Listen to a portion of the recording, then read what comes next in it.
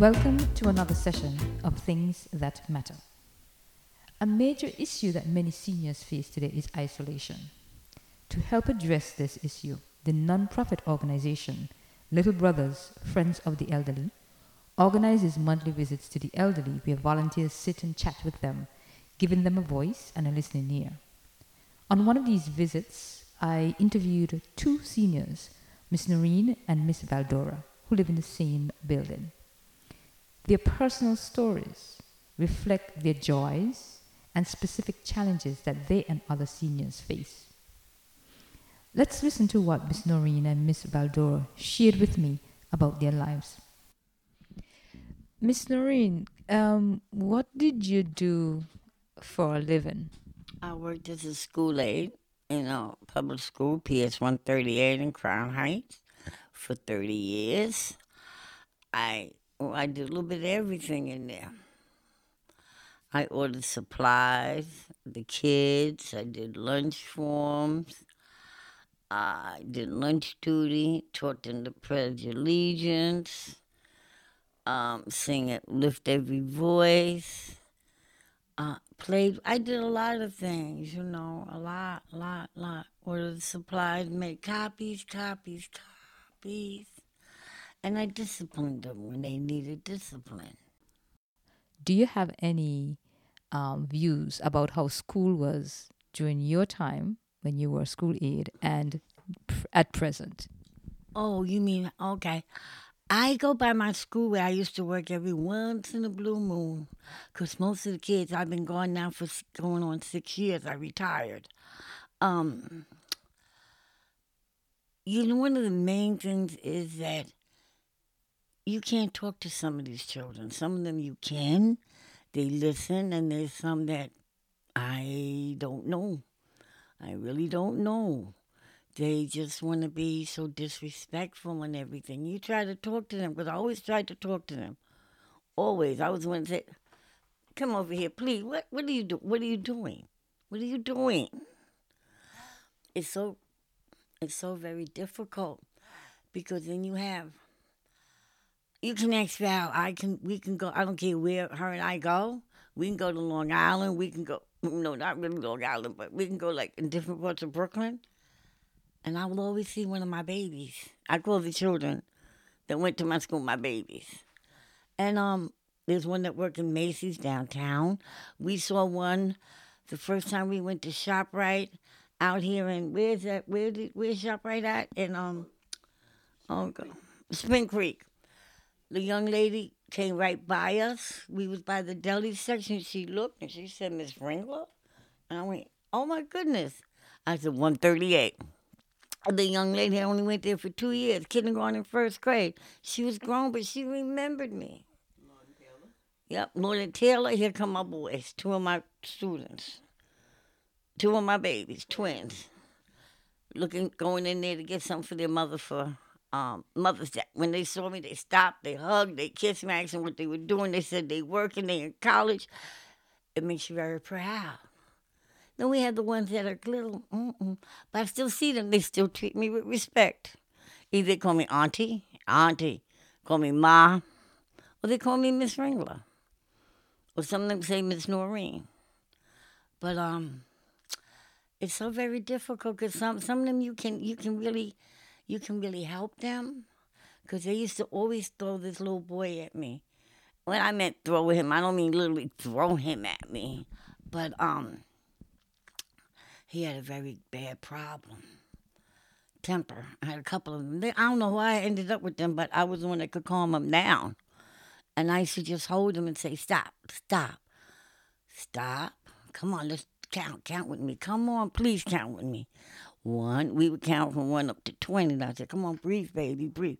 Breathe, baby, breathe. I said, now tell me what happened. Now, I'm not saying that they were always wrong, because they wasn't, because sometimes it wasn't their fault. But like I used to tell them, you have the reputation of going off. And I keep telling you, when you act like this, right away they're going to say, oh, that's so-and-so, you know how he is. I keep telling you that you have to change your attitude, baby. You really do. And some of them take a long time. And sometimes if they get grown, like they okay. Or if they leave the school and go to a different school, the mother say, "Oh, he's doing so much better," or "She's doing so much better." But you have to be careful how you treat these kids, because some of the mothers are just as crazy as the kids. Miss Valdera, what about you? What did you do for a living? I worked for a pharmaceutical company that named NMC Labs in East New York. I worked there for 25 years. And I went to a pharmaceutical company in Glendale. I worked there for 16 years.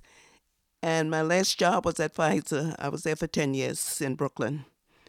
I was a machine operator. I worked in the labor room where you stamp the labels, and I was a packer. Now, 2 days ago, we celebrated Valentine's Day. People shared gifts and flowers and chocolates with people who they loved. So my question is, during your lifetime, did you meet the love of your life? Yeah, I suppose so. He was the love of my life, yes. Tell us a bit about it, Miss Noreen. Oh, gee, I can't go back that far. You know, my kid's father, because he been dead a long time. I don't know. I was a child. I was a teenager. Met Tyrone, fell in love. We had two beautiful boys. And then he passed away. And I met somebody else, and we were together for a while. But Tyrone was the love of your life. That was my heart. Why was he the love of your life? I don't know, because we were young, I guess. I don't know. He always was. I didn't have no more babies after that. Nope. Valdora, what about you? Have you met the love of your life during your lifetime? Yes, I met the love of my life in the 60s. I would say like 69. And we was together quite a few years. And he passed away. And I haven't met no one else that I felt like I could trust. So that's why he was the love of your life, because you were able to trust him? Yes.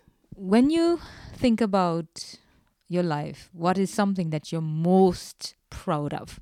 My children and my grandchildren. Why is that? Because those are my hearts. And my great-grands, I just became a great-grandmother. She'll be 3 years old. I'm a great-grandmother. I'm blessed. I'm truly blessed. My children, my grandchildren, my great-grands.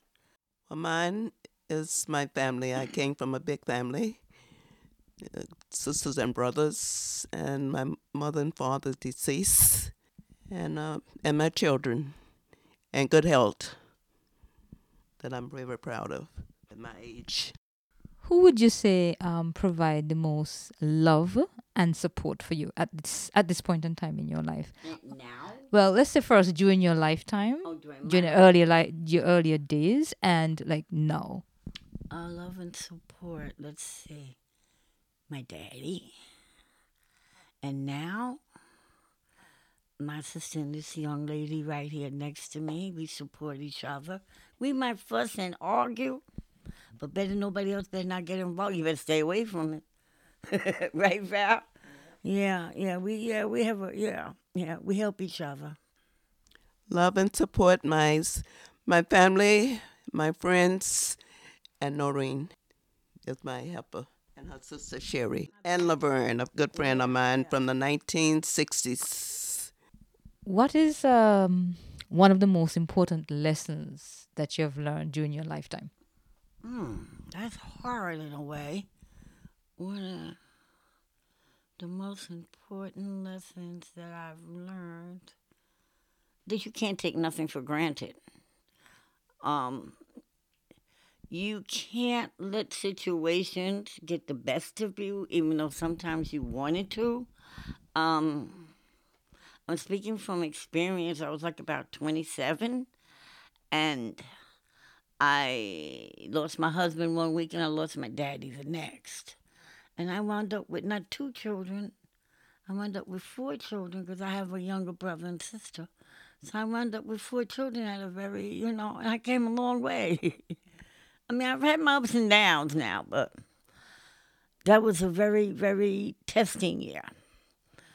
Yeah, that 77 and 78. Yeah, very testing. I didn't think I was going to make it, but with that man's help upstairs, I did. Love and support was when I was younger. My parents taught me to go to church and be nice to people, and to know how to talk and treat people. And that's what I try to live up to today. Um, I like to cook for different occasions, and I give a lot away when I cook. I feed a lot of people, and they enjoy it. How would you say that people in New York City treat the elderly based on your experience? I don't know, that's hard to say because some people, I don't think they treat the elderly the way they should. I think there should be more housing for the elderly. 'Cause that's what I'm trying to get into now, okay? Because I have a sciatica and it's hard for me to be going up and down the stairs, but I do it, I do it, I do it, I do it. But every time I call for a place, no applications, it's filled up. Even a brand new place that hasn't even opened up yet. And you look in the paper, you don't see it, so what's going on here?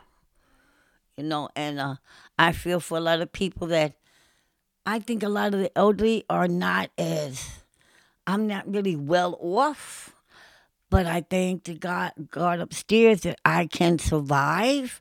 Because you hear a lot of people, elderly people eating dog food or cat food, or they're struggling real hard. I've had my days now, but it's very hard here. It's hard. Well, I don't feel like it's very hard. It's what you make of it. And towards treating the elder, I haven't been eye impaired for that long, so I was always able to go out and do what I wanted to do and help others. So I think New York been pretty good. I've been here since 1955. I'm from the South. You mentioned eye impaired. You want to tell us a little bit about that? Is this an accident that caused your eye impairment? Is it just health related? Yes, it's a health related problem. You want me to explain it? Yes. I was very healthy.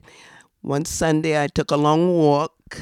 I walked from the hospital down on Utica Avenue to Park Place, and that's Monday morning. I got up.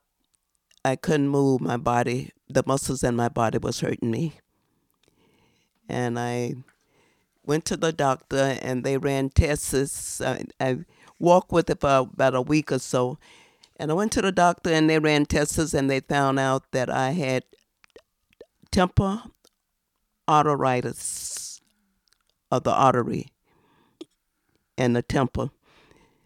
And I wasn't given the proper amount of medication. I wasn't given it in the right way. I should have had intravenous, and they gave me tablets, and it affected me. It could affect my heart, my brains, or my eyes. So it hit my eyes, and it caused me to lose my vision in one eye. And one eye had an operation in, and it wasn't normal. So that's what caused me to go blind. And I've only been blind a matter of 10 years. But when I woke up and I just saw shadows, it didn't dawn on me that I was going blind. I could see enough to get to my eye doctor, and he sent me to a doctor in the city, and they ran tests, and they worked on me to try to save the little sight that I had, but it was too late. So, but I didn't give up. I came back home. I went to my doctor. He sent me to a school for Jewish Guild for the Blind. I had 6 lessons there. He sent a limousine to pick me up every morning and to bring me back home. So I had 6 hours a day of lesson on how to take care of myself. And I didn't give up. I came home, and I continued to do what I was doing. I cooked, I baked, and I cleaned my own house. I even now iron my own clothes. So I took care of I still take care of myself. So So, I mean, they insisted that I needed help, but I feel like I don't need help. So they told me if I got help, I would have to pay $15 a day for someone to come in for 4 hours, and I don't have that kind of money. So I do for myself, and I don't think I do bad. And I manage. I didn't let it get me down because I lost my vision. I go where I want to go. A couple of years ago, Noreen and I went to Myrtle Beach for 3 days. 2 years ago, we went to Delaware to spend the day. And we traveled to Lord and Taylor, to Valley Stream. Wherever we want to go and shop, we go. So it's not a problem. Miss Valdora, could you share with us a little bit about the experience of moving from the South to come to the North to live? Yeah. Well, I came to New York in 1955 because there wasn't any jobs in the South for black women. Most of the jobs in the South was for factory, and they was more or less the white, and the blacks, they went into the homes to work, and the pay wasn't that great. And when I came to New York in 1955, salary here was $1 an hour, but there was plenty of jobs, and there was plenty of piecework. So I got my job through unemployment, and I was there for 25 years in pharmaceutical. And the boss always gave us, piecework, and that made up from the $1 an hour. So we came home with a decent salary. You could always get a kitchenette, like 2 rooms for $15 a week, which wasn't bad. And the food here was cheap. Clothes was cheaper. So we managed, and it wasn't that hard. And then we started branching out. The jobs got better, the pay got better. So you move from job to job. You was able to I bought my first brand new car in 1968, and I was very proud of it. I didn't want nobody to touch it. I drove it to work every day. I kept the car for 20 years. Everybody used to always tease me about it, but that was my baby. And in 1987, I bought another car. Jobs and pay was better. I bought another one, but it wasn't new, and it lasted 20 years until I lost my vision and I got rid of it. So I use public transportation now, and I enjoy it. I don't have to worry about car insurance and all of that. So my life has been very good here.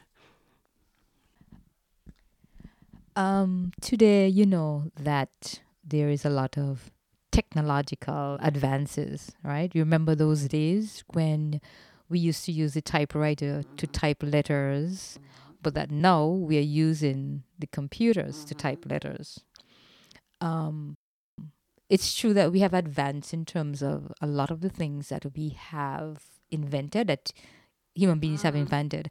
But in your view, would you say that humans have actually advanced in terms of how we treat each other? No, I think back in the day we treated each other better, okay? Because every time you look, you can be walking the street and somebody on their phone. They can't even get off their phone to walk across the street or to hold a conversation. Yeah, I have a cell phone. If it rings, if you got to wait till I'm finished doing what I'm doing. Okay, we're crossing the street. I wait, right, Val? And when I get to the side, I'll pull over to the side and I'll answer. I'll see who it is. Technology today, I'm not saying it's bad. Some of it is. Look what's happening with all these shootings in the schools and, oh my God, and all this. How shall I put this? I was thinking of something just a little while ago. The kids don't know how to play. They don't know how to play. They don't know how to go outside and have a good time and just play hide and go seek. What was it we used to play? I used to play with the kids in the yard. I used to, skip rope and do ring around the rosy and all of that. Hopscotch. Whatchamacallit for the kids, boys for the kids. I don't want to say for the boys because us girls played it too. Skelly. basketball. They always playing basketball, but they don't know how to play. My boys, I'm glad I had my boys when I had my boys, because my boys went outside and they played. And then they would come in, they would take a shower, we would have dinner, and we would all go back outside. They would be right outside, I'd be over here sitting on my stoop with my girlfriends, and they'd be playing. And, they don't know how to play. They rather be inside.